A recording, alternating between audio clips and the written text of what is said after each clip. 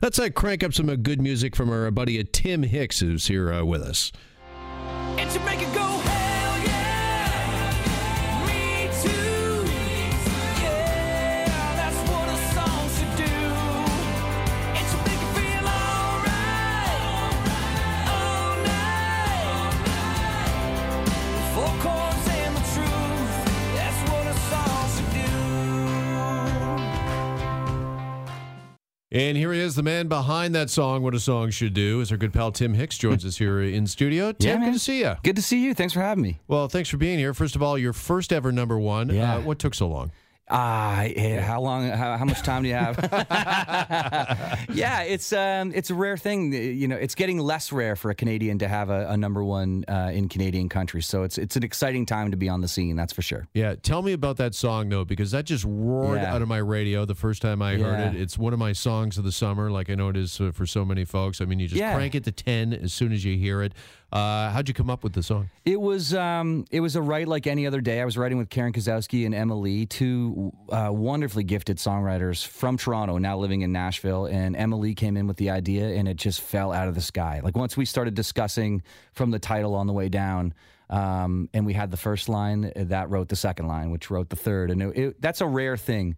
For me anyway. I write 100 songs to get 10 good ones, and that one, I remember sending a note to my A&R guy that day saying, I think I just wrote the best song I've ever written. And what I mean by that is like from a compositional point of view, like as a songwriter, we just felt like we had something special. And so it's really kind of cool to watch it, appear that day and then do its thing on the record and then become a single and then hit number one. So. Yeah, but you knew it right away, right? When you wrote that song, when you put it together, because that song to me, it speaks to me as a fan of music. Yes. And I'm sure it speaks to you as somebody who creates music. Yeah, and as a fan, really, that's what we were writing the song from, that perspective, because we still really love music. And I knew, like, that's the thing. It's like for a guy like me that's singing songs like Hell Raising Good Time and Here Comes the Thunder, I figured if there ever was a song that had a chance to do something, this is the one. Yeah. So in concert, what's the response to that song? Is it everyone's singing along? Hell yeah, me too. It's And we did a tour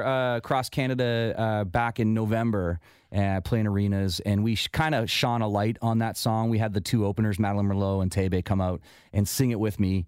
And right from the first chorus, the first time we played it, people were singing along. So that's a mark of a good song for me, is if people are singing along by the second time you hit the chorus, you've got something pretty special.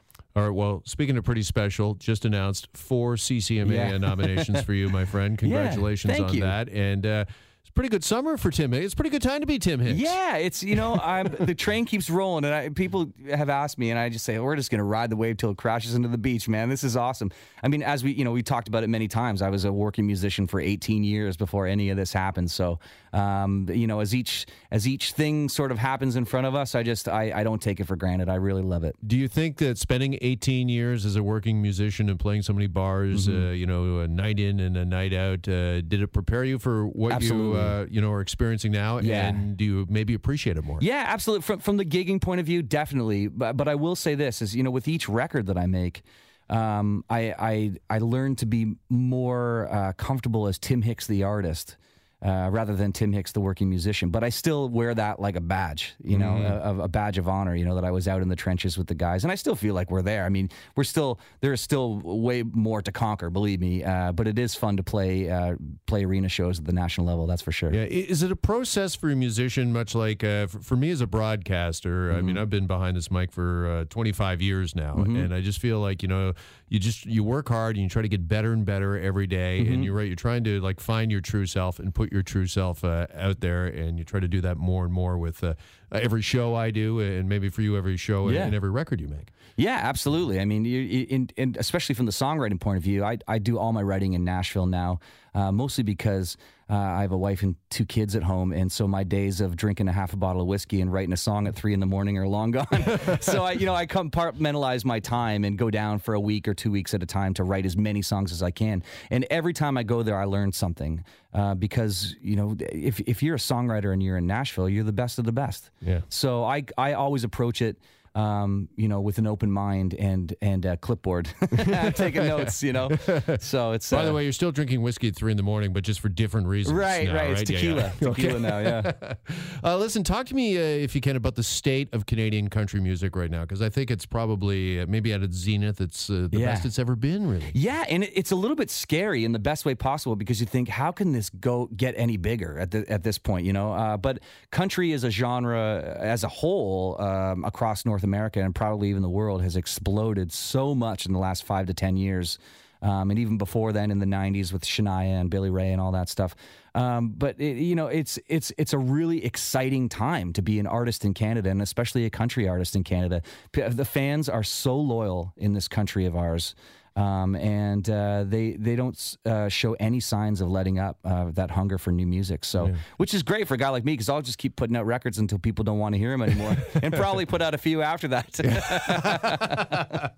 I don't see that happening. But the depth of talent in Canadian country music right now it's astonishing. Really, it is, and the bar keeps getting raised higher and higher, which again is exciting and frightening. Because it's like you got to push a little harder to get to the next level. And for instance, my current single, it's called "If the Beat's All Right," and the quick story behind that was we were trying to write a song with as few words as possible, like the kind of song that would want to make you jump up and down on your bed. Okay. Which is the exact opposite of what everyone's always trying to write when you go to Nashville, right? You're trying to write, a heavy song of the year type song. So we were taking a risk with that one. But at least it was a bit of a calculated thing. Like I wanted a song like that for my live show that we could just really, really get everybody pogoing up and down to. So, who knows if that kind of thing will stand the test of time. All I know is that there is a lot of talent out on the scene right now, and it's a really great time. Well, listen, keep taking those risks. Congratulations on everything, man. Yeah, Couldn't be more happy for you. And we look forward to celebrating Canadian country music at the CCMAs coming up September 8th from Calgary. You can see it on global television, and hopefully we'll see our friend Tim Hicks up on stage. I'll be there.